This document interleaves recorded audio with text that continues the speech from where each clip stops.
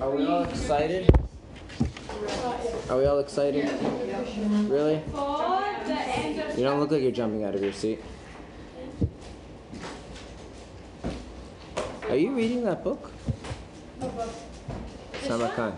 Yes. This bought you recommended to me. It's a great book.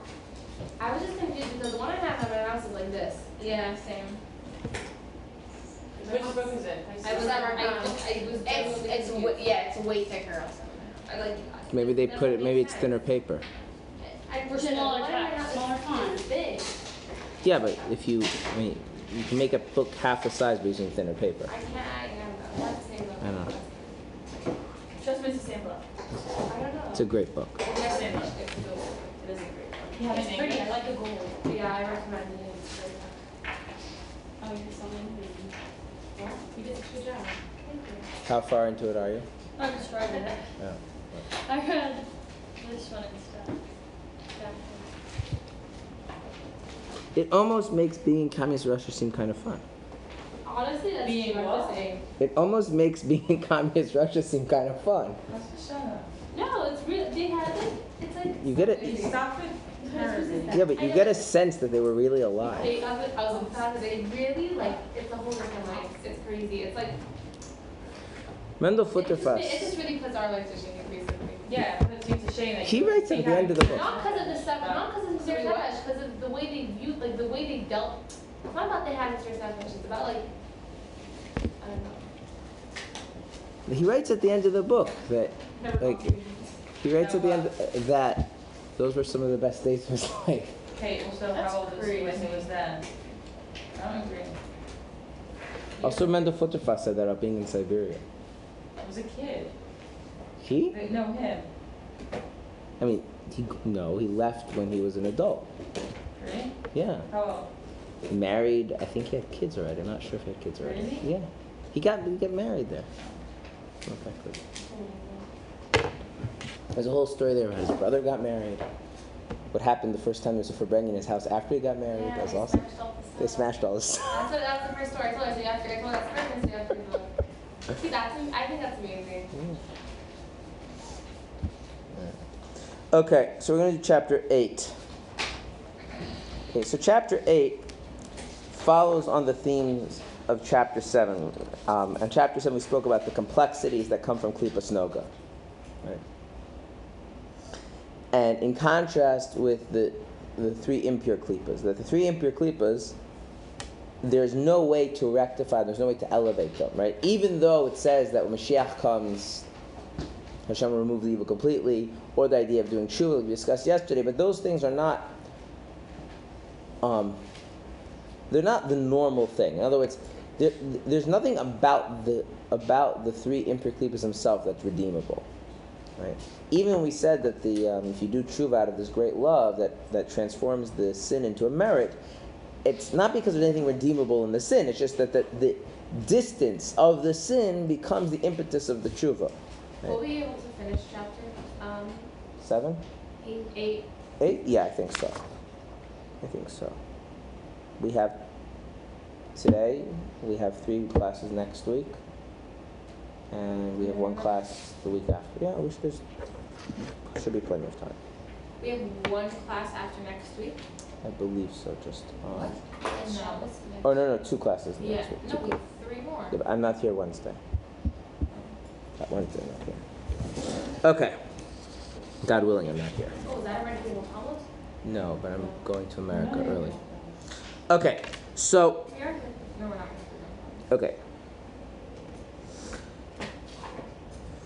Okay, so continuing on this difference between the 3 impure klipas, which are not redeemable at all, versus klipas noga, which even when it descends into 3 impure klipas through indulgent, lustful behavior, it's redeemable, right? There was a big takeaway from this chapter, from chapter 7. So continuing on exploring those differences, we have chapter 8. There is an additional aspect in the matter of forbidden foods. The reason they are called isser, chained, is that even in the case where one has unwittingly eaten a forbidden food, intending it to give him strength to serve God by the energy of it, he has moreover actually carried out his intention, having both studied and prayed with the energy of that food, Nevertheless, the vitality contained therein does not ascend and become clothed in the words of Torah or prayer, as in the case with permitted foods. Okay. So what happens if you eat something non-kosher for the sake of heaven? You didn't know it was not kosher. You did all of your due diligence to make sure the food was kosher, and unbeknownst to you, the food was not kosher. Okay? And then you ate it for the sake of heaven, and then you actually used that energy to learn Torah, do mitzvahs, whatever it is. What happens to the life force of that food? You didn't know it was kosher. You didn't know it was not kosher. You didn't know, but in such a way, it's very important, in such a way that it's unwitting. Okay? Which I'm going to come back to that. Okay? What happens? Does that food become ascended into holiness? No. Even though you use the energy, that energy does not actually become holy. It stays the 3 impure klippas. Why? By reason of its being held captive in the power of the sitra achra of the 3 impure klippas. Stop there. Okay. So for this we have to understand that there are basically 3 levels of sin. Okay. Level number 1 is called in Hebrew mazid. Mazid means it was intentional. That means you did something wrong knowing it was wrong. Okay? Then you have what is called shogeg. Shogeg means unintentional. It means you didn't know it was wrong. Is there a way you could write this? I could.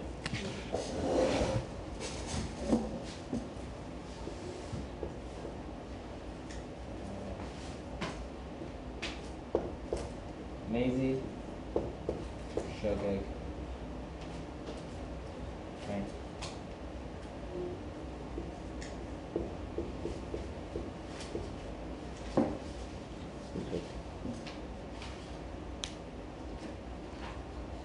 Okay. Now, what? Like haida. That means didn't know? Yes. That's unwittingly you didn't know. Okay. So we have to understand what is mazid versus shogeg versus like haida. Okay.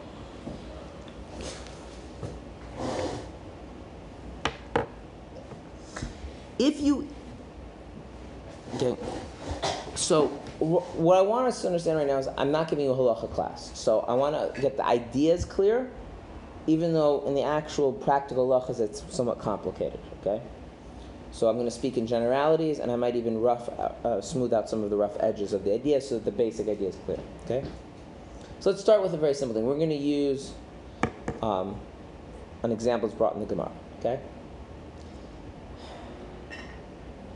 If somebody takes a rock and throws the rock as hard as they can into a crowded, busy street and kills somebody, is that mazid, intentionally killing somebody, shogeg, unintentionally killing somebody, or hoida, they were unwittingly killing somebody? Amazing. Okay. No, shogeg. Yeah, on purpose kill someone. Okay. So the Gemara actually calls this, and this is why I'm starting here. The Gemara actually discusses this and calls it what's called karev lemezid, which means it's not shogeg. In other words, shogeg, unintentional, means that you were doing something that in no way did you have any reasonable expectation that was going to result in the sin. Right? So if you throw a rock as hard as you can into a busy street, right? What could you expect is quite possibly going to happen? You hit someone, kill them, right? So, is that full-fledged intentionally sinning? No. But it's not. But it's already enough intention that it doesn't go in the shogeg category. That's why I'm using that. In other words, shogeg means you really didn't intend to do that at all, right? What would be an example of shogeg? Okay, you sat down, okay, and you ate some food, and you discovered the food wasn't kosher. When you sat down, did you intend to eat non-kosher food? No, you intended to eat kosher food. Turns out it wasn't kosher. That's unintentional. That's unintentional, right? Okay. Wait, sorry. So what is lohoda? I'm not going to get to lahoda soon. Okay. So, unintentional means that if you would ask this person and say, are you intending to do so? Are you planning on doing a sin? Are you planning on doing something that could lead to sin? Are you up for sinning? What would the answer be? No. Okay? If you wake up Shabbos night and you turn on the lights by mistake, what's that? Is that shogeg or mazid? shogeg, right? Like, you just forgot it was Shabbos, right? Okay? Generally speaking, how does a person commit something that is shogeg? How does that happen? How does it come about that a person commits a sin unintentionally? Lack of awareness. It comes from a lack of awareness, right? Are you responsible for not being aware? Yes. Yeah. You are held responsible for your lack of awareness, which is why sin offerings are brought for things that are shogeg. So let's say, for instance, you turn off, let's say you violated Shabbos because you forgot it was Shabbos. You're not supposed to forget. You aren't supposed to forget. So that's considered shogeg, and you bring a sin offering. What if you violated Shabbos because you didn't care it was Shabbos? That'd be amazing. Okay? What if you violated Shabbos because you didn't know something was forbidden? What's that? No, that's shogeg, because why didn't you find out whether it was permitted or not? What do you mean? Like if, okay. Like, let me ask you a question. Let me ask you a question, yeah? When you go to the pharmacy, Yeah. yeah? And let's say the pharmacist isn't there, right? Would you just like randomly take medications and start using them, hopefully that medication works? Why? They're dangerous, right? So knowing that it's Shabbos and that there's many, many things that are forbidden on Shabbos, what should you do? Find out what you're allowed to do, right? Why didn't you bother finding out? Okay. I mean, let's say you just started observing. I want to leave some. Okay, it's important for this discussion. We have to separate two things out right now. One, we have to separate children, and then we have to separate what we call Balei Tshuva. And the reason for that is both of those people, children are generally not liable for anything, and Balei Tshuva have a different category altogether because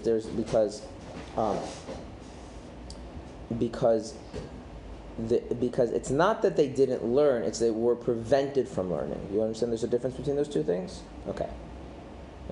But like, if I do something on Shabbos, it turns out it was forbidden, well, like, why didn't I check to find out that whether you're allowed to do it on Shabbos before I did it? Right? Because then you know you can't. That shows some lack of treating Shabbos seriously, right? Okay? So, the basic rule is, I didn't know that this is forbidden is not an excuse. That is still a sin. Is it the same as an intentional sin? No. Okay? Now, what happens if I do everything right? So let's say example of kosher food, right? What happens if I go through everything halacha mandates for me to check to make sure food is kosher? And then it turns out not to be kosher. It's beyond your control. Right? That's totally beyond my... it's totally... I had no, like...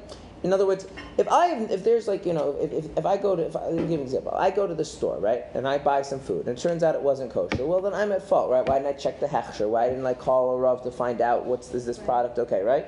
If you're in Mahajan place and you think whatever. Right? Now, what happens, right, if the rabbi tells me this food is kosher and turns out the rabbi was lying to me? Right. See, there's a difference there. That's loy haida. Loy haida is the idea that there was completely beyond my awareness at all. Completely out of my control. So, this is where it gets tricky. Sometimes yes, sometimes no. But in principle, the idea is that no, right? This is what goes. So loy haida is synonymous with a concept called oinus. Oinus means it's beyond your control. Okay. So a classic example of eating non-kosher food but loy haida would be if. Wait, sorry. Is it the same thing you're saying? It's like, I'm saying, like, wouldn't it be different in the way it plays out? It is. Because I guess you're aware. You just can't do anything. No, but the same thing is that it's not under your control at all. Right. Both of them, and this is the common thing. In the loy haida, which is you had zero, it was completely unwitting. Right. And oinus, where you're being forced to. In both of those, you haven't actually sinned. This is the key. If I eat food that isn't kosher, and we can attribute that in some way to the fact that had I been more attentive to kashrus, it wouldn't have happened, then am I at fault? Yes, I'm at fault. Is it the same level of sin as mazid? No, it's not the same level of sin. Okay? But what if I eat the food without any sin on my part? So I'm a child. Or I'm not religious. And I didn't grow up religious. I don't know anything, right?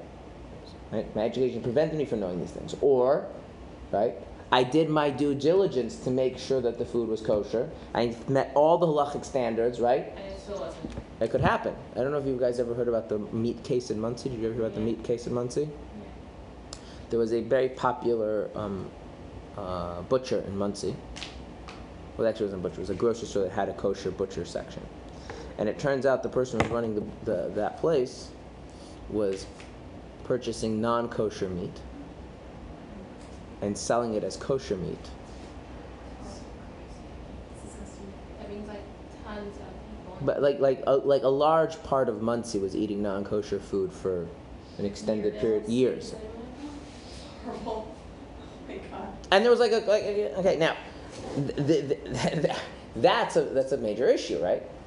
Yeah. Okay, why? They didn't do anything wrong. What's so bad about it? And what's so bad about it is the problem, and this is the key, is the problem the person's behavior, or is the problem the food itself? Right, that the food itself is bound up with the klipa, regardless of whether you sinned or not. So you didn't do anything wrong. That's not a sin. That's not considered a sin. No, if I go to the rabbi and say, "Can I eat from this butcher?" and the rabbi says, "Yes, you can eat from this butcher," I do it. The Torah wasn't given to angels. I did everything right. It's very important to understand is that in Torah there is a whole area of Torah which is called ne'emanus. Ne'emanus means believability. Okay, I'll give you an example. Okay,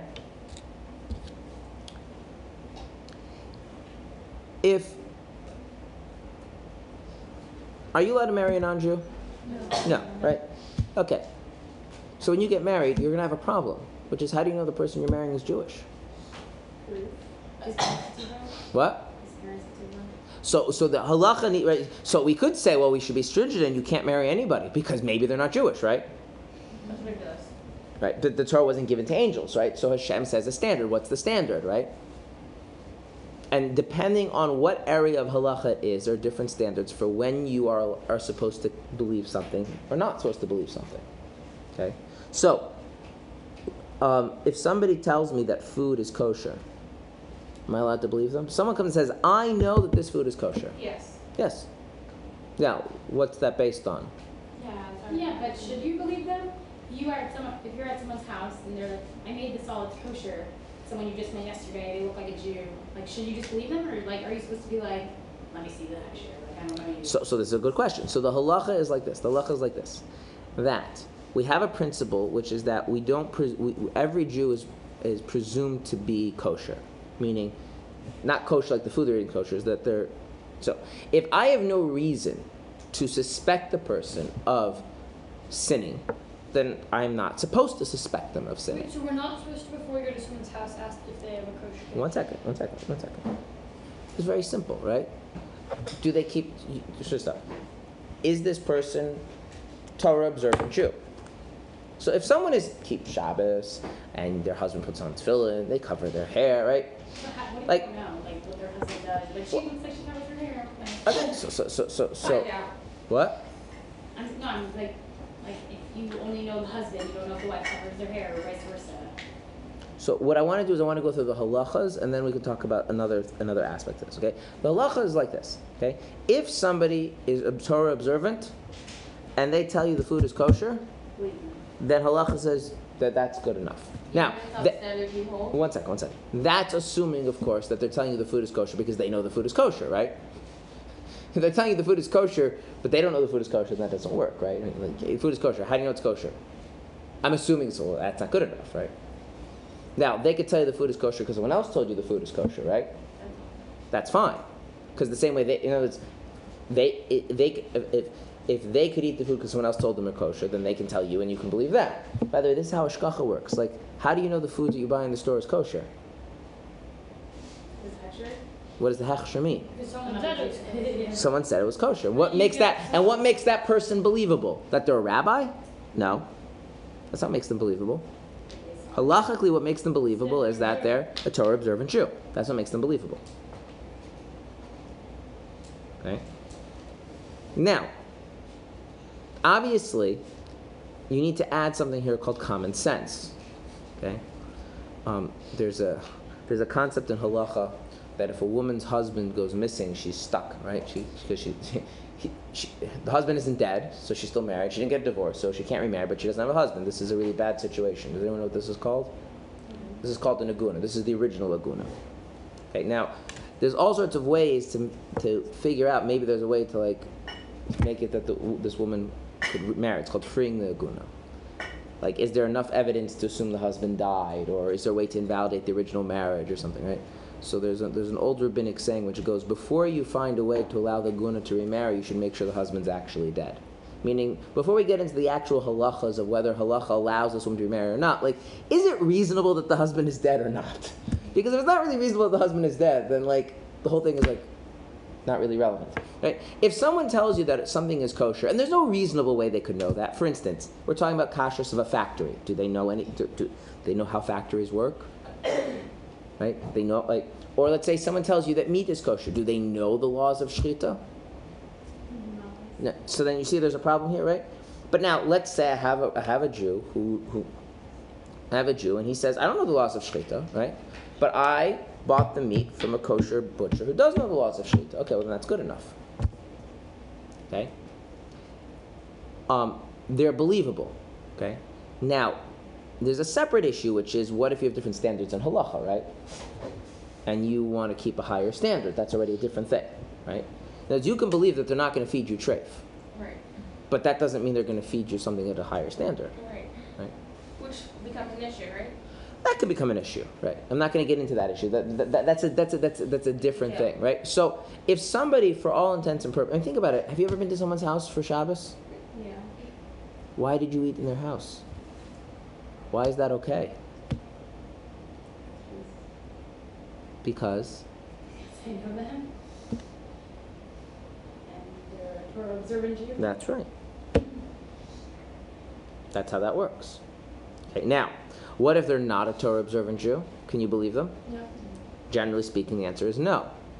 Right, this creates an interesting question, like what happens if someone is religious and their parents are not religious, and their parents tell them that food is kosher? They have to check that. What? They have to check. So that becomes interesting. There's an opinion that says in that case, the child who's religious can believe the parent who's not religious if the parent who's not religious respects the fact that their child is religious. Because in that case, the fact the extra care that parents have for their children, then we don't assume that the parent is going to mislead them. Unless you have reason to think If you have reason to, then you have reason to do, right? If you have reason to think, then you're not, right? Or they're Okay. negligent. But the thing is, halacha deals with it. So what happens if you go to the rabbi and you're like, what am I required to be suspicious of? What am I allowed to accept? Right? And you go through everything and you're very firm. You did check all of the boxes, dot your I's, you cross your T's. You did everything right. Is it still possible the food wasn't kosher? Yes. Sure. Right? It's always possible. It's possible, right? And not even necessarily people are misleading you. Maybe nobody knows the food wasn't kosher, right? Does that change whether or not that food is 3 impure klipas? Does your ability, does your intention to eat that for the sake of heaven and then do mitzvahs, does that elevate that at all? No, and that klipa therefore stays inside of you for how long? Forever. So we probably I'm sure Chas v'shalom there's been a time that we've accidentally eaten non-kosher and had no idea. To this day we still know, and we'll probably never know. Could be. So there's klipa in us that we literally just don't even know. That's really scary. Which this explains a thing that religious Jews tend to have, which is odd. Religious Jews tend to have this obsession with kosher food above almost every other mitzvah. Have you noticed this? Like, I'll give you an example. Physical, though. It's so easy to. Well, the reason is because it literally becomes part of you, and it has nothing to do with whether you intend to do anything wrong or didn't, and you did everything right. So there's an interesting thing, like the rabbis, when they want to make sure that the Jewish people do stuff, their go-to method is to involve food. Make bans on food. Okay. How about they ban raspberries? No, raspberries are not banned. They're not banned. There's some They rabbis just that are don't do not decide. eat raspberries. It's very important to understand. There's no such thing. No rabbi in the world has ever banned raspberries. Um, There are rabbis who've said, since realistically it's very difficult to make sure the raspberries are bug-free, therefore one should not eat them. That's not the same thing as banning raspberries. Because if you eat the raspberry, right, it's fine. and there are no bugs in the raspberries, it's okay. There's no raspberry, right? For example, like just a very simple thing, right? if you take the raspberries and put them in the blender, then you can eat them. Because the rule about bugs is that if the bugs are pureed, then they're fine. Yes. As long as you're not pureeing the bugs because you want to eat the bugs. If you're pureeing the thing because you want to eat the thing and you just don't want the bugs to become a problem. That's why, no, if you're praying it because of halacha, that's a problem. No, it's fine. Because of bugs. If you're doing it in a situation where that's the only reasonable way to get rid of the yisr, then it's fine. So Tasla says that. It's okay that raspberries, they still have raspberries in their. Do you want me to gross you out? You want me to gross you out right now? No. I'm gonna do it anyway. I know. I hate bugs. You ever drink wine? No. How do you think they get wine? Wine comes from fermented grape juice. How do they get grape juice? Grapes. How do you get the juice out of the grapes? No, not anymore. You crush the grapes. In fact, smell the bugs. Now, have you ever been to a vineyard? No, with big machines. It's filthy with bugs and leaves. Oh, not just bugs. There's bugs and like mice and snakes and lizards. And they all get crushed with the And they go squeeze the whole thing. But it's like 99.5% grape juice. And the rest of it is like, And then it's alcohol, so it gets all whatever. but yeah. Why don't they sit there picking out? No, they don't. Slime to eat like mice. They don't? No. No. So why is wine kosher? Because there's an idea that if the bug is not whole, and the taste of it is disgusting, and the only reason you crushed it was because you didn't want to violate the prohibition, not because you want to eat the thing that's prohibited. That's not a snake. What? I mean, Or not a mouse. so the thing is like this: the halacha. No? The halacha is that it's based on feasibility. So if you're producing wine on a commercial scale, pulling out all the little snakes and stuff is not feasible. It would make the price of wine. Snakes. No, you don't really eat snakes. You eat a little bit of snake juice. But whatever. I mean, Maybe that's why I don't Well, it adds flavor. this is why I get about right. So, I'm so petrified of bugs. I'm never drinking wine ever again. well, I don't want to tell you, but this is true about everything you eat. Even apple juice. Everything. Especially juices, especially. You know all those apples? Like, ugh, I would never eat that. You know what happens? Those are the apples that became that way in transit. The apples that are that way when they harvest them, you know what they do with those apples? Make apple juice. That's right. All those nice, fresh looking. Okay, but here's the thing. If the thing is forbidden, that's because the energy in that is of the three impure klipas, and nothing you can do to fix that, whether or not eating it was a sin or not. Okay. Good? Make sense? I would love to. I hate bugs so much. Okay. Now. All right. That would explain, again, why. Now, Hasidim also tend to take kosher very seriously. Why would Hasidim take kosher very seriously?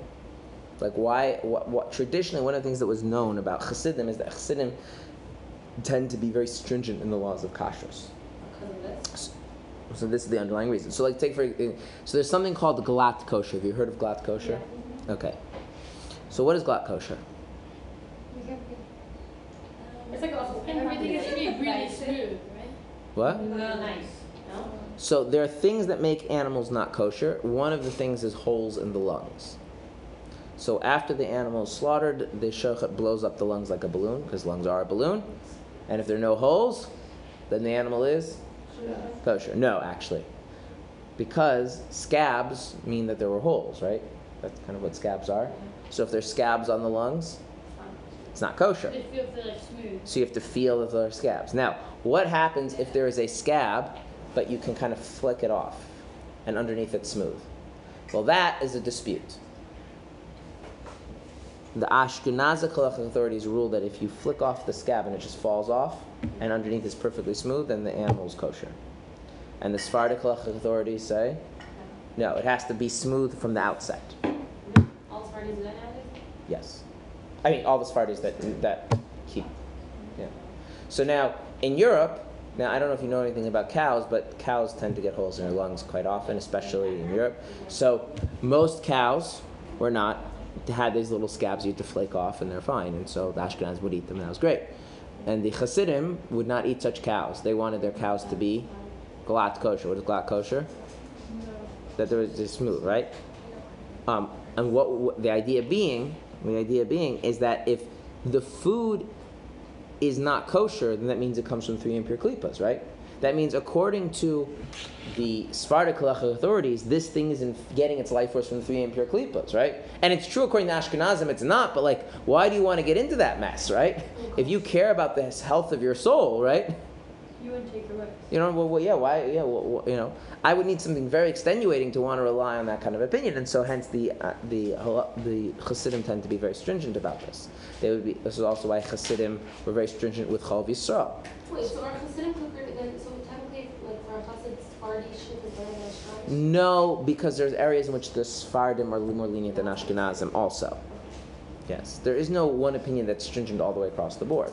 Now, obviously, there has to be weight against things. So you had certain Hasidim who were extreme. I'll tell you a story about a Hasid who was extreme. His name was Itcha the Masmid. You know what Masmid means? Diligent. Itcha the Masmid he was known as the Masmid because he was very diligent in his studies. He would generally be learning 18 hours a day, without exaggeration. He did a lot of hours. Okay. And he was very, very, very, very careful with kosher food. Did he eat? And probably also very tired. So for instance, okay, I'll tell you 2 stories about him. One story was, in Russia, it was very hard to get bread that was pas Yisrael. One of the things that the rabbis decreed is that bread that is baked by a non-Jew is forbidden, regardless of the ingredients. If a non-Jew bakes anything, any sort of baked goods, bread, cakes, cookies, Chips. That's the whole argument. That's bread. That's official. No. Bread, cookies, cakes, sourdoughs, bread, bagels, everything. All baked goods, pretzels. If a non-Jew bakes it, it's forbidden. Okay? Is there any disagreement about this? No disagreement about this. Now, what the rabbis did say is that if it's commercially baked, then you can be lenient. And you can eat it. So if a non-Jew has a bakery and they make stuff, assuming that all the ingredients are kosher, then you can eat it. Chasidim, and the Shulchan Aruch says on the 10 days between Rosh Hashanah and Yom Kippur, one shouldn't rely on that. One should only eat bread baked by a Jew. Really? I never heard that. Yes. Should be specifically more careful. Yes, to be more careful in the 10 days of tshuva between Rosh Hashanah and Yom Kippur. Chasidim, on the other hand, you should always be careful because, like I said, why do you want to start playing around with 3 impure klipas, right? Now, in communist Russia, I never. Well, I don't know. Tradition, Chasidim only passes well. I mean, it depends. Sometimes it's harder, sometimes it's easier, right? Any words like not right? You'd have to look at the hechsher, not the company. Anyway, so in communist Russia, getting bread that was baked by a Jew, you could imagine, was very, very difficult. Yeah. Okay, especially during the early years of communism, between the famine and the war, right? There was no pas Yisrael bread, so the Hasidim ate the regular bread because the regular bread is technically kosher, was commercially baked, and back in the day in Russia, you didn't even need a hechsher on the bread because what went into the bread? Flour and water and salt, and that was it. There was nothing else in the bread, so you could just go to stand in the bread line and get bread and eat it. Itcha the Masmid did not eat the bread, but there was nothing to eat, so he just went hungry because he would not dare contaminate his soul. So eventually, the Hasidim decided they had to pull the wool over his eyes, and they told him that this bread was made by a Jew, so that he would eat it. Is that okay? To lie to somebody to try and make sure that they don't starve to death? Presumably, it's okay. Anyway, the story goes that he believed them. He believed them. And he went to go wash, and the washing didn't go so well. He made a mistake in washing his hands, so he had to rewash. He washed a few times. You know what, already, there's just too much being involved in food, and he didn't eat it. Actually. And he starved to death. I mean, he did not starve to death. He was burned alive by the Nazis, so, But another story... Yes. Another story is that he was staying in. I told you guys about the book Sabata. Yes. What Sabata? We discussed, right? Yeah. So the person in that who wrote that book, his name was Lazer Nanas. So Itcher the Masmid was one time staying in the town of Kherson, which is where the Nanas family lived, and he was staying in the Nanas' house. And so Mrs. Nanas, Lazer Nanas' mother, wanted to know what she needed to do in order for him to eat in her house. And he said, if you get a new pot, you kosher the pot. I check the knife of the sheikha right before he shechs the chicken, right after he shechs the chicken, and you only use that chicken, then I'll eat the food. What a perv. And in the end, she mistakenly added some extra chicken fat from another chicken, and he didn't know about that, but he didn't eat the food that she made. Okay. Now, the idea being like, where is all this extra carefulness coming from? Well, the more valuable your neshama is to you, the more you become afraid of the 3 impure klipas, right? And if every issue about kosher food, whether I'm sinning or not is not the point. The thing itself, is it contaminated with the 3 impure klipas? If it is, it doesn't matter. It doesn't matter. It's going to become part of me. And why? Again, the more valuable your souls, the more careful you are with that. Okay. Now, as a practical note, should that come at the expense of things that are more important? No. So, what would an example of something that's more important? What would be an example of something that's more important than being extra careful with even the tiniest tint? What if you back? So an example of something that would be more important is not offending your parents. So if your parents... Offending your parents? Yes. So That's if your part of their parents? it's part of mitzvah of honoring your parents. So if your parents, if you have a personal stringency not to eat certain foods, but technically, right, you are of the opinion that it's technically permitted to eat, and your parents, and you'd be insulting your parents by not eating it, then what should you do? Eat it. You should eat it. Also, like I know where I live, there's a study where you can't give like pass your child stuff. So people that don't eat it because you just can't. Right. So this is where I think having a mentor, because on the one hand you don't want to be contaminating your soul. On the other hand, sometimes people get into this whole holier than thou thing, and it comes at the expense of other very important mitzvahs such as honoring your parents, peace between husband and wife, and things like that. And so there needs to be, the care and concern about the klipa in the food needs to be counterbalanced by, all these other things as well. Okay. All right. Now, this is so even when the prohibition is a rabbinic enactment, for the words of the scribes are even more stringent than the words of the Torah, and so forth. So this is weird because when something is rabbinically prohibited, that means when God created it, was it getting its life force from the 3 impure klipas? No, because it was biblically permitted. So let's give some examples. Okay?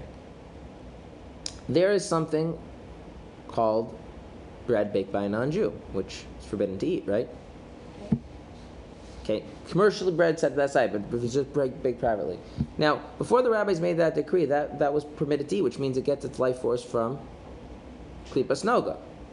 But as soon as they ban it, it switches. That's right. What? Meaning when the rabbis are banning something, they're not just making a rule about what you can do, they're actually changing the spiritual makeup. Of the actual thing. Right. And this is what our sages mean. It says the words of the scribes are more stringent than the words of the Torah. The rabbis have the power to change the spiritual makeup of something. One second, it says that right here that the words of Rabbanan are more stringent. Yes. It's based on it's a quote from a Gemara. Yes. So God said this comes from klipas noga, and the rabbi's like, yeah, we're going to change it. We're going to make it the 3 impure klipas. So why is always Mitzvah secondary? It's not. Who said it is? I thought it's B'diavad. No.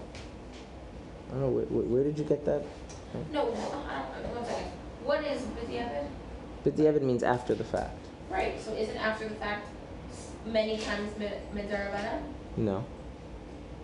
No, the opposite. The opposite. B'diavad usually look up chilas to Rabbanan. You said rabbis have the power to change the spiritual Makeup of something. Yes. Oh, yeah. Okay, so for Where instance, does the Gemara get this? Wait. where does the Gemara It's get? like they just know. Well, yeah, I mean, do you want me to have my whole spiel about the rabbis having Ruach HaKodesh and stuff, or we just want to can we skip that part? Having what? my whole spiel about how the rabbis are divinely inspired and that whole thing. I'm saying the I rabbis don't make wanna it do stricter. I don't want to do that right now.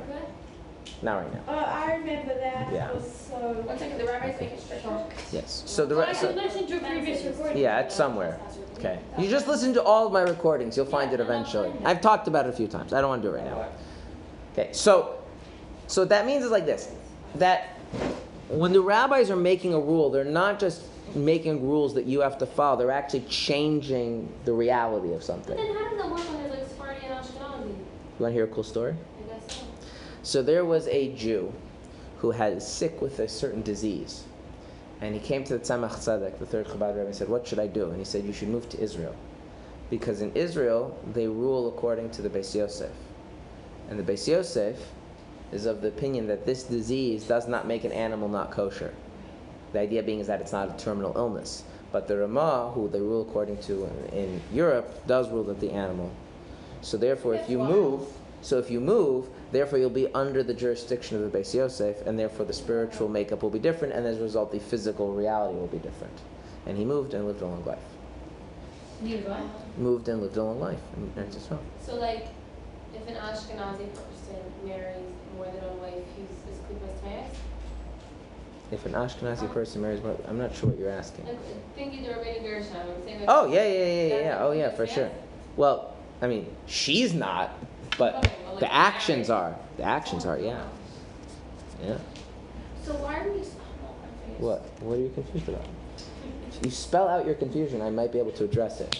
Don't we always say like that by the Minashtana that like the Midarbanan is the same as like the questions, and that's why it's in opposite order? I don't know, something. That minhag is started with Yeah. Oh, minhag. Okay. I got it. Okay. Okay. I'm confused with minhag and the Okay. So now, remember how we spoke about before, how about the Klipas Noga has different levels to it? Yeah. Right? It's like a mixture of good and evil. So why do the rabbis make certain things prohibited? Why did they make that? Yes. Isn't it like preventing from getting to? So there's two answers. There is going to be there's two ways to understand why the rabbis make something prohibited. Okay, there's going to be what I'm going to call the non-mystical answer, and then the mystical answer to this question. The non-mystical answer is like this: the rabbis see that there's a problem, and they want to solve the problem. Okay, so what would a problem be? For instance, there's a problem with Jews intermarrying with non-Jews. How do we solve that problem? Well, if you can't eat the non-Jews' cookies, and you can't go over to their house for a barbecue, right? And you can't drink wine with them, right? Probably not. Then you're probably not going to intermarry with them, right? And you're like, well, Bob, I can come over to your house for the barbecue, but I've got to actually turn on the barbecue. I know you bought me kosher meat and a new grill, but that's not good enough. No, yeah, see, it's like your Gentile hands. I gotta turn the grill on. And he's like, well, that's kind of offensive. Like, yeah, and then you're got this whole social awkwardness thing, and then it's like, he doesn't want to introduce you to his sister anymore, and then you don't intermarry. That's basically what the rabbis had in mind, and it works, by the way. If anyone had ever had to tell a non-Jewish acquaintance that going out of their way to make me kosher food isn't good enough because you touched it, so I've got to do something, and they find that kind of offensive. It's awkward. And it's meant to be. That was the plan. Somebody who cares about that isn't thinking of going out with an non-Jew. Oh, but that's not true. Really? That's not true. Thinking of going out with a non-Jew, you probably don't care that much about. Well, no. Things happen in gradual stages. That's how that works. Where's your friend? That's right. Let me put it this way. Most people grow. Let me put it this way. Most people who grow up religious are probably intending to marry someone religious, right? That tends to be the case, especially if they're still religious. Okay.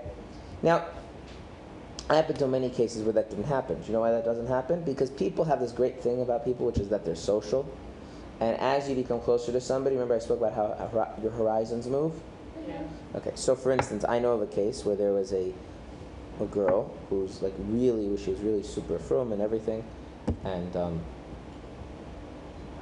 parents are well-known people, and her grandparents are very famous people. I'm not saying who this person is, and she had a school project, and her school project was she was going to make a video about the importance of lighting Shabbos candles, and she really wanted to put her all into it, so she wanted to have it professionally edited. which means married the guy who she ended up marrying. She ended. No, I can't hear this story. Yep. Seriously? No. Yep. She married. What? She's Jewish? The guy who She was married Dolly Jewish. Campbell? Oh my god. That's what. And I will just point out. I will. He married. She married a guy. I will tell you the that's issue. The editor of the, I will. the Shabbos candles. So she's Jew. They got married. It's crazy. About 5 or 6 months later, she gave birth. Oh my Okay. God. People's sense of what is acceptable changes as you become. so stable before she made this video. Well, this is the thing: is that there's enough people. No, She was pregnant before she got married. she was pregnant before she got Wait, married. how did this Yes. happen? Which makes it- How did this happen? Because this is one of the things that no, that's the thing. On the contrary, this is exactly why the rabbis made most of their decrees. Okay, well, didn't she not one night go to him and say, "Hi, let's have a baby"? That's how it happened. Right, that's not how these things happen. She came, they were making the video, they were hanging out. She No. rationalized it. She said, "Oh, whatever, I'm just going to their This house, is by the way, the Gemara says this quite explicitly. There's no such thing as people having these red There lines. was no one that wouldn't have happened.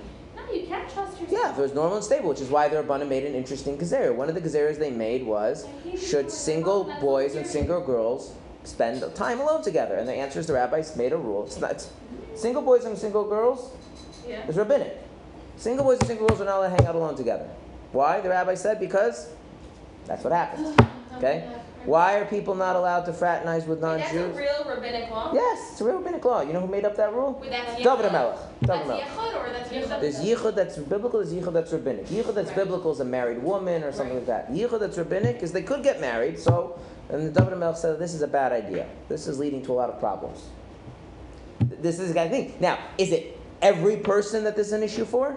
No. No, but how many people do you need for something to be a problem before you make a law? Like, how many people had to die in car accidents before they made a law that everyone has to have seatbelts? One. No, not one. Big person. How many people? Was it? It's probably less than 10% of people. Probably less than 5% of people. What? Much less than that. Much less than 10%. If 1 out of every 20 people, 1 out of every 100 people, something is happening to, that's enough to like get involved, right? So does that mean every single person? No. And here's the strange thing, like, there's a lot of, like, if you just start going through history, there's a lot of assimilation. But the assimilation is not en masse. It's one person here and one person there and one thing there and one thing there. So what the rabbi said is, you know what? How do we make sure this doesn't happen? I know the story. How do we make sure people don't assimilate? How do we make sure that immodesty doesn't happen? How do we make sure people are keeping Shabbos properly? What are we going to do? The Shabbos candle story is scary. It is scary. No, it's just scary because it could really happen to anyone. It could. The Gemara says that. The Gemara says that about every single person. Anything you do, you know, it's just like crazy that in life you can never trust yourself. That's what the Gemara says. Yeah. Never trust it's yourself. Crazy concept. The Gemara says your person should never trust himself. Right, and it's just crazy. It's like a really crazy thing because we do. It's like, okay, no, it's fake even after right. You can't trust yourself.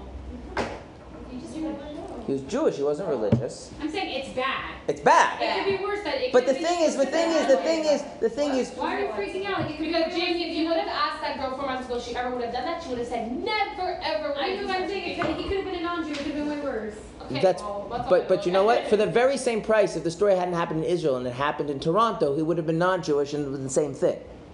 The point's not like The point is, so the non-Kabbalistic answer is very simple. The rabbis see there's a problem. That not everybody, not a majority, not even a sizable minority of 30%. It could even be 5%, 2%, but it's enough that I was like, this is not a once in a while type of thing. This happens on a frequent enough basis that we're going to make a rule that applies to everybody to protect those that are going to fall. That's the purpose of it. Is she religious? Being religious? What ended up happening is that what happened is that they realized like this is like a thing, and so he decided that he like they get to get married, and so he became frum, and Actual firm? well, listen to the story. He became frum, and so he went from being like total secular Israeli to like kaput, a beard, and everything in a span of like, you know, a few months, and they got married, and then within a year the kaputta went off, the beard went off, because like that obviously isn't very real, and she basically just had to decide like whether she wants to like stay with him and not be so religious, or she decided to stay with him. Now she's just like traditional. That's a horrible story. Now, the point is the point is the rabbis looking at this, and the rabbis have to say, like, we're responsible for everybody. And it could happen to anybody. It won't happen to everybody. It won't happen to most people, but will happen to enough people that we have to do something. And so, in this case, David and Melch made a rule, which is you don't hang around people, right? The rabbis made rules about non-Jewish food. They make all sorts of rules, right? Shabbos, right? People end up violating Shabbos. They make things as fences because it prevents a slippery slope. Yeah. Okay, that's the non-Kabbalistic reason. So then, when they're doing things like that, they're making them equally as bad because they're just changing the spiritual makeup of the One sec. But this non-Kabbalistic reason, we don't have to get to that. We're just, and therefore the issue is on the person. The person is not allowed to do that thing anymore. Okay, so let's get some other examples. Are you allowed to have milk and chicken together? No. Why not? Why did the rabbis make that rule? Then it's like then you have milk. We don't accidentally have milk and meat. Why would you accidentally have milk and meat? You milk chicken, why can I have a steak? Right, because the Torah says you shouldn't cook a kid in its mother's milk, right? So you go to the Gestetner's house, and the Gestetners for Shabbos are serving chicken parmesan because the Torah doesn't prohibit it, right? And you're like, oh, that was really good. And someone says, there's a prohibition of meat and dairy. And you say, where? And you open the Torah and says, no, she could not cook a kid in his mother's milk. You say, well, I understand why the Gestetners served chicken parmesan, because chickens are one species, and the mozzarella cheese or Parmesan cheese comes from cow milk. That's another species. So that means I can have a beef burger with goat cheese because it's the same principle. And then you just violated the biblical law because you think you're doing the same thing that you saw by the Gestetners. So the rabbis come to the Gestetners and say, no more chicken parmesan, because all these girls eating in your house don't know the laws of kosher, and they're going to make some funny interpretations based on reconciling what they read in Chumash, what they saw in your house. So no one's allowed to do that anymore. Now again, who is this law made for? It's made for people who know what they're talking about? No, it's made for the people who don't know. But the people who don't know now. Right? So this is the thing. There's always some minority of the people that there's a genuine concern they're going to sin, and so the rabbis make rules saying you can't do this, you can't do this, you can't do this, you can't do this. Good? All right. What's the Kabbalistic reason why the rabbis make rules? Because there's energy and klipas and they see that energy. What's easier to do? To elevate a klipa, the more evil it has or the less evil it has? The less evil it has, right? So remember how we said that the klipas noga is a mixture of good and evil? Right? So as the generations of the Jewish people go down, their ability to elevate things also goes down. Which means klipas that could have been elevated by holier people can't be elevated by... Is that what your race really means? Right.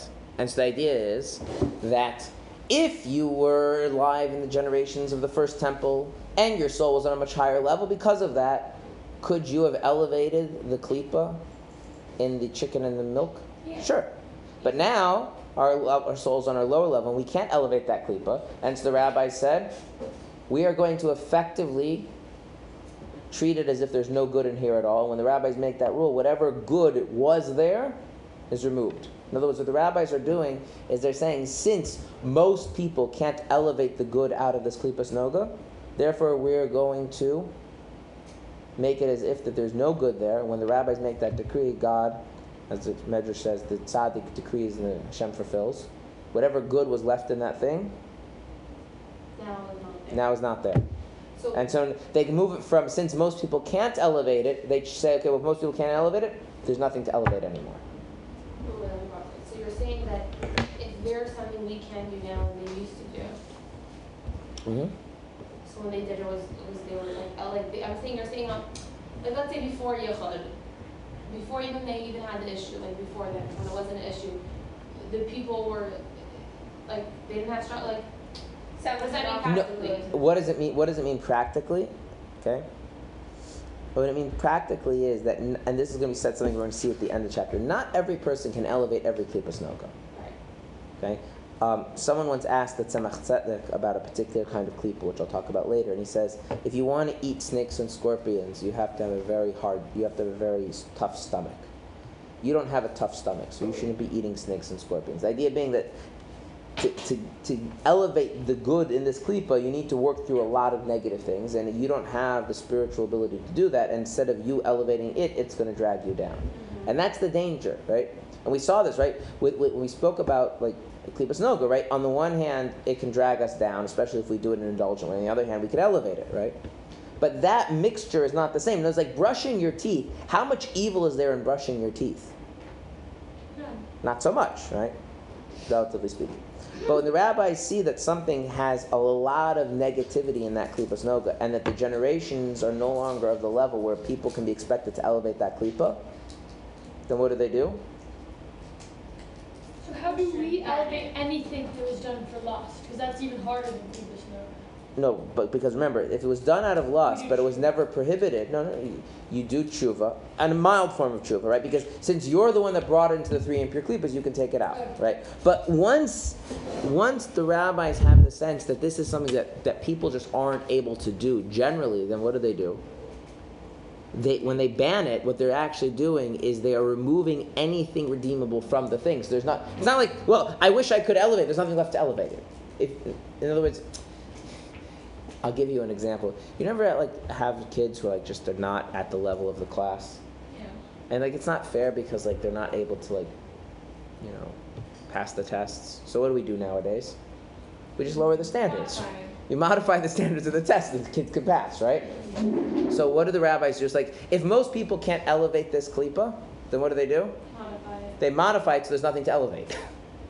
And that's what makes it prohibitive. Because we'll be higher when Mashiach comes, we'll keep mitzvahs derabanan. So right now we're talking about prohibitions. There's mitzvahs derabanan and prohibitions. So as a general rule, all the things that the rabbis prohibited will not be prohibited when Mashiach comes. Wow. Moreover, even in the temple, even when the rabbis made these prohibitions, as a general rule, there are exceptions, but as a general rule, things the rabbis prohibited are not prohibited in the temple. Okay? And again, one idea is that in the temple, people were more careful, so you didn't have to worry about people stumbling. And the other idea is that in the temple, people are on a higher spiritual level, so they were able to elevate it. Okay? But the idea is that what the rabbis are saying is that since you can't elevate it, we're going to take away the thing that could be elevated, so there's nothing left to elevate, so you don't have to feel like you're losing out. It's well, how am I going to elevate my neighbor's cookies? And the answer is there's nothing to elevate your neighbor's cookies anymore, so you don't have to worry about it. That's the idea. So they're actually changing the spiritual makeup of the thing.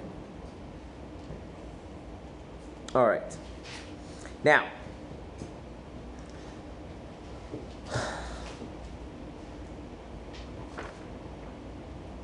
are you ready to learn about demons?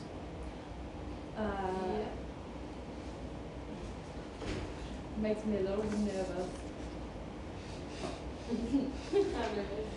A lot, actually. Okay. So,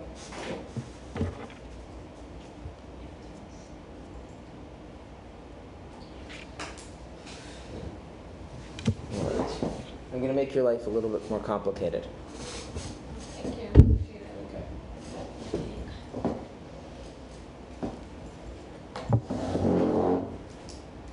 Okay.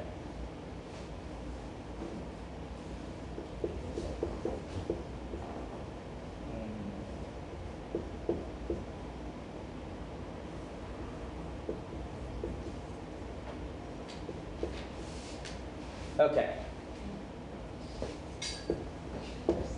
What does your animal soul want? What does your animal soul want? What? What does it want? Good life. That's right. It wants a good life. It's very good. What does your godly soul want? God. God. No, God. Okay. What do we want? We learned stuff. Okay, well, what do you want? Do you want God or do you want a good life? Which one do you want? Be honest. Be honest. I want a good life. There you go. Right. Yeah, I thought God's part of it. I mean, there's no reason why God couldn't be part of a good life. But God as part of a good life is not the same thing as just wanting God, right? Those are not the same thing. Mm-hmm. Okay, good? You have those differences? Okay. Okay. Then we have something that is called the Yetzer Hara. What does the Yetzer Hara want? The evil. The evil inclination. What does it want? You to go against God. Fun life. It wants you to sin. That's right. It wants you to sin. That's what it wants. It wants you to sin. Who is sinning good for? Is it good for you? The Yetzer Hara. Animal soul. Really on the same team, the animal soulmates are. No, they're really not, are they? It's good for your animal soul. No, it's not. No, it's good for his life. It's I good for thought the they people were to much receive more energy insane. from. One second. The Yetzer Hara, in fact, the Yetzer Hara wants things that are bad. Now, if you sin, let's just go on a basic level. Number one, if you sin, what's going to happen? You're going to get punished. Is that good for you? No. No. Okay. Number two, if you sin, you're going to be further from God. Are you going to be deserving of His special blessings and grace? No. Is that good for you? No. No. If you sin, okay, are you going to be able to Have a good afterlife? Are you going to be able to have the benefit of connecting to something deep and meaningful like God? No. No. In fact, for that matter, if you get in the whole sinning mode, are you even going to be able to have a decent relationship with other people if the sinning goes deeper? No. So who's the sinning benefiting? Is it benefiting your godly soul? No. No. Is it benefiting your animal soul? Also no. It's benefiting the Yetzer Hara. Maybe. Okay.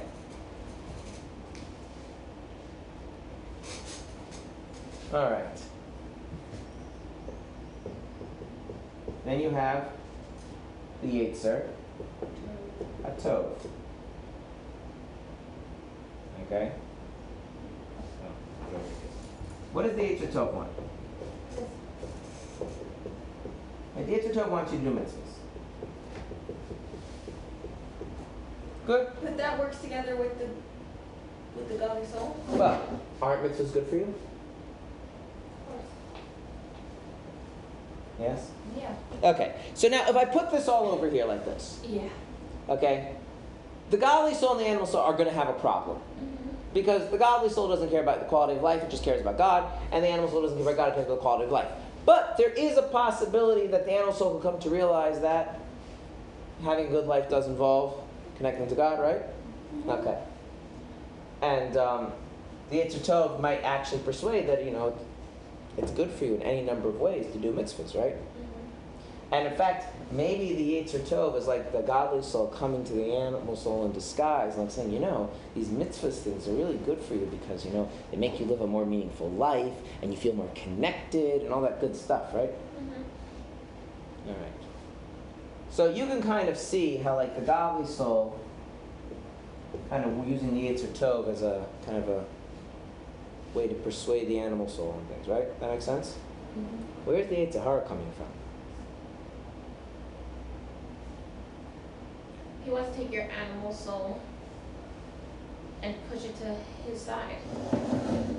He wants to take a good life and take it from a good life to convince you that doing sinning is having a good life. That's right. And who would be motivated in getting you to sin? The Yetzer Hara. But why? Because that's how he survives. He needs to feed all of that. So, He's a demon. that's right. The Klipa has these little demonic hellspawns known as the Yetzer Hara, and their job is to come to the animal soul and convince the animal soul, what would be really good? Sinning. Sinning is great. It's oh so much fun to sin. It makes your life so worthwhile. Okay? So let's just understand things here, yeah? If you would just, right, if the only voice in you was the animal soul, what would you do? You would eat food, right? Because, if you don't eat food, you'll be hungry, you'll die, right? You would, try and have a family, right? You would like live like, a decent person, right? You would try to do something that's seems meaningful without being too different. Okay. If you have a Yetzer Tov, you have this thing that tells you, you should like Shabbos candles and say brachas and it's trying to get you to feel like that's a really good thing to do. Okay. If you had a godly soul, just have a godly soul, just be something like some sort of like trying to connect to the Ein Sof or something like that, right? And if your Yetzer Hara is the voice telling you to do all the stuff that you really shouldn't be doing. And here's the thing: the Yetzer Hara is attacking who? Animal. The animal soul. Okay? Because they're more vulnerable. Right.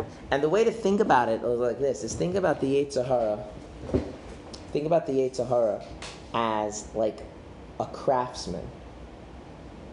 And your animal soul is like a piece of clay. And so what is the Yetzer Hara trying to do? Mold it. Trying to mold it.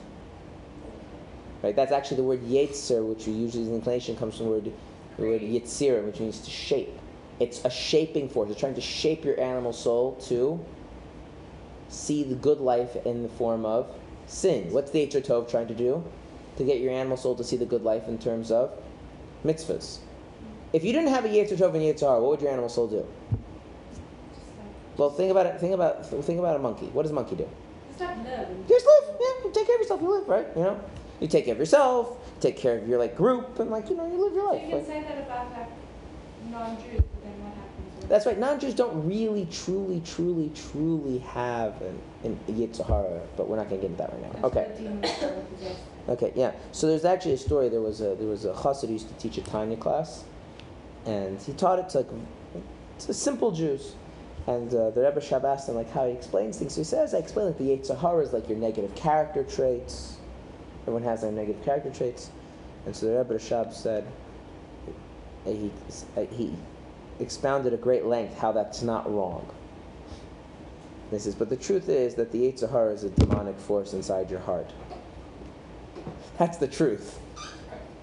The truth is that what we call, we call the Yetzer Hara is that force that's shaping our animal soul to see the good life in terms of the things which are sinful. Okay, so much so that we and it's so effective that so much so we often will use the term Yetzer Hara and animal souls interchangeable. Right. But really, are they interchangeable? Well, they both get their life from from the three whatever. What? From the little Kubas. We're gonna see. Because if that's why we take them interchangeable. We're gonna see.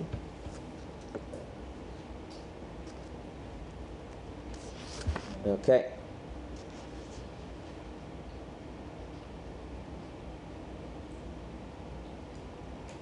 Okay. So therefore, also the evil impulse, the Yetzer Hara, and the force that strains after forbidden things is a demon of non-Jewish demons, which is the evil impulse of the nations whose souls are derived from the three impure klipas. So where does your Yetzer Hara come from? Okay. So here's the thing.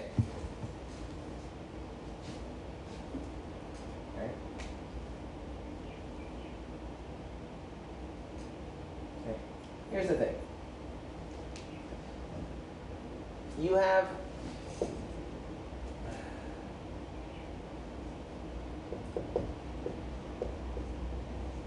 the three impure klipas, right? Mm-hmm. They create this demonic little hellspawn thing, right?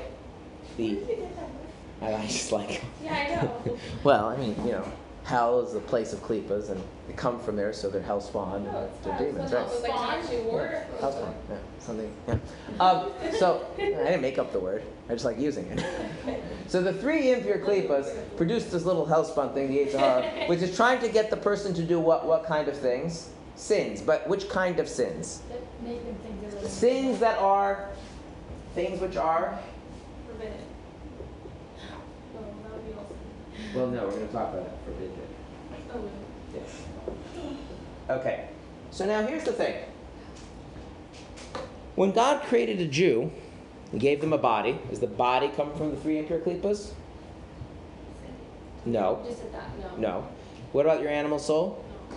Your godly soul? No. Where does your animal soul come from again? Klipas noga. And your body? Also klipas noga. So when God created the Jew, was this part of the equation? no. No. So in other words, let's say God made We're you. supposed to be really good.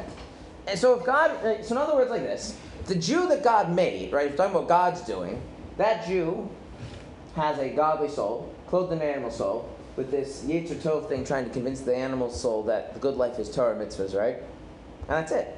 Yeah. That would be amazing. That would be amazing. So where did this whole Yetzer Hara thing come from? I'm gonna be with Avera. Hey, God created that too. Well, we made them when we do Averas. Yeah, But how did you do the Avera in the first place? Well, the first place was Chava, the little demonic Let's keep force reading. came. Let's keep reading. On the other hand, the evil impulse and craving force after permissible things to satisfy an appetite is a demon of the Jewish demons, for it can be reverted to holiness, as explained above. So, how many types of Yetzer Haras do you have? 2. You have a Jewish Yetzer Hara and a non-Jewish Yetzer Hara. No. Okay. So it works like this. You have the 3 impure klipas. Now, here's the thing. The 3 impure klipas have no contact with... Right? Like, if the 3 impure klipas would come to you and say, you should do something that's, irrevocably klipa, you would say, well, the godly soul through the Yetzer Tov has given me the sense that the good life is found with mitzvahs. So why would I do something that's completely contrary to mitzvahs that can never be elevated into a mitzvah, right? That's like outside my horizon. It's beyond the red line, right? So can the 3 impure klipas just come and tell you to sin? No. So the first thing they do is they give you a Jewish Yetzer Hara. How do they do that? Okay, now what does a Jewish Yetzer Hara want you to do? Pleasure. It wants you to sin. But what kind of sin? Not the sin of forbidden things. The sin of lust, right? Seriously? That's right. And then it comes and says, and now the animal soul is on the one hand it's getting the message that the good life is found in mitzvahs, right? On the other hand it's getting the fact that the good life is found in indulgent lustful behavior. Now, could you reconcile those two things? After all, if you engage in lustful behavior, could you then elevate it afterwards into the mitzvah? Yes or no? If you do something that's kosher, permitted, just lustful and indulgent, can it then be elevated into the mitzvah? Yeah. Yes. So how does this work? Okay. If someone comes and tells you that you should eat non-kosher food, why would you want to eat non-kosher food? That's incompatible with mitzvahs, and you're getting this message that good life is found in mitzvahs. On the other hand, if someone tells you that you should eat really, really kosher but really, really good cheesecake because it tastes so, so good, and plus when you're doing it, you're after all fulfilling a Jewish custom, plus aren't you making the person who made the cheesecake happy? Plus, doesn't it give you the power to serve Hashem? You're not saying right now because also you told us it wasn't so bad. I know. So I'm just saying. It gives the... And now that forms the animal soul to seeing that the good life really is found in lustful things, right? And what happens when you do something lustful? It goes into Before you do tshuva. Before it goes into 3 impure klipas, and now that gives them. Now you've once that happens, it takes you to the non-Jewish Yetzer Hara.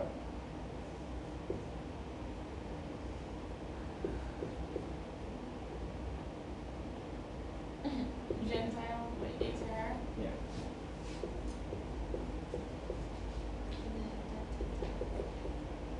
And that makes you want to sin. But what kind of sins?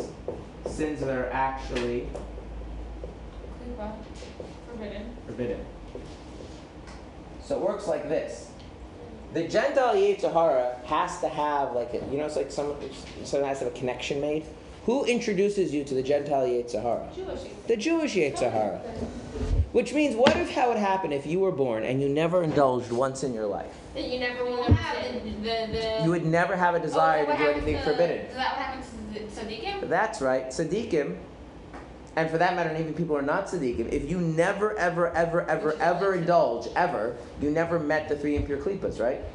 If you never met the 3 impure klipas, then there's nothing inside your... How about a Jewish Yetzer Hara? What? Yes. Even tzaddikim? No, tzaddikim don't for other reasons. But Beinanim... A Beinani could get to a point where he doesn't have the Yetzer Hara to do something sinful. Because what happens if you cleanse yourself of the 3 impure klipas and you never indulge after that? Then do you ever come into contact? It's like, it's like sometimes you have friends which you really shouldn't have because those friends introduce you to their friends, and then before you know it, that was just a bad thing. Yeah. So what happens if that first friend, you're like, it's true you're my neighbor, it's true I can't get rid of you, but I know you're a bad influence, so I'm shutting you out? Then you never meet his friend. Okay, what's very important is Alter is saying something fundamental. Is it natural for a Jew to desire to eat non-kosher food? No. To have non-kosher relationships? Enjoy things. It is, exactly. He's saying is, this Jewish Yetzer Hara, right? That's not either natural. It is, because the animal soul is klipas noga, and it's telling you to do things which are conducive to mitzvahs, Right. and so there's a natural affinity. No, but I'm saying the Jewish Yetzer Hara is not either natural. Sure it is. Oh, it is? Yeah, The because non-Jewish one isn't. Because again, if my animal soul, in its essence, what does it want? It wants a good life, right? Yeah. Is going against God going to give me a good life? No. No. Is Torah mitzvahs going to give me a good life? Yeah. Yes. So the Yetzer Hara, the Yetzer Tov comes to the animal soul and is trying to say like, look, gives you a good life. Okay. And that's kind of, so the natural kind of state of a Jew is that you've got an animal soul, wants the good life, and being influenced by the Yetzer Tov, wanting to do Torah mitzvahs. Then you have this Yetzer Hara, the Jewish Yetzer Hara, which is saying is like, yeah, but you can indulge along the way. It's okay, because like at the end of the day, everything you're indulging in is permitted, right? And it'll eventually come back to Torah mitzvahs anyway, right? It's like, why can't you have some fun along the way? But then once you take that little detour, you entered into a whole different realm, the realm of the three impure klipas. Then what happens? Then the non-Jewish demonic force latches onto you. And even when you do tshuva, does it disappear? Depends what kind of tshuva you do, not necessarily. And then you develop an appetite for things that are forbidden. Okay, that's great, but like, so fact is... Which means that Hasidim have it. What means is that Hasidim, as a general rule, do not try and battle their Yetzer Hara for forbidden things. Right. Because if you're battling that, you already lost the war. Right. Like, where's the actual battle line? The battle line is with the Jewish Yetzer Hara, because the Jewish Yetzer Hara is the thing that introduces you to the three impure klipas. So if you're on your guard with that, you don't have to worry about the... Right? So, right? The question that Hasidim would always ask themselves is, am I trying to live a life that's about connecting to Hashem, and therefore there's less and less room for indulgent behavior? Or, right? No. Because once I'm not doing that, then the indulgent behavior eventually leads to developing an appetite to do things that are forbidden, and then I'm going to be battling over doing things that are forbidden versus permitted. And like at that point, like I've lost the war. I might win a battle, but I'm. If I put this in context of like a relationship, it makes a lot of sense. Okay, would you say a normal part of a relationship is dealing with? We all have a selfish tendency to ourselves. And so you have to keep that in check in a relationship. Yeah, and so the question you have to ask yourself in a relationship is, am I building a sense of togetherness and respect and love and closeness, right? And not letting my selfishness distract me. And I can allow the selfishness in a certain amount and rationalize it, right? But it depletes the quality of the relationship, right? Okay. If you're operating on that level, do you have to worry about maybe that you're engaging in abusive behavior? If what you're doing is you're trying to make sure that your relationship is loving and respectful and honest and keeping any selfish, although perfectly legitimate and perfectly reasonable types of things out of it. If that's what you're working on, then like abuse is like a non-issue, right? But what if like you've already made peace with the fact that you're selfish in this relationship? Is there like a nice hard line between like what's just being selfish versus what's abusive? Is that a hard line or is that gradual? It is gradual, right?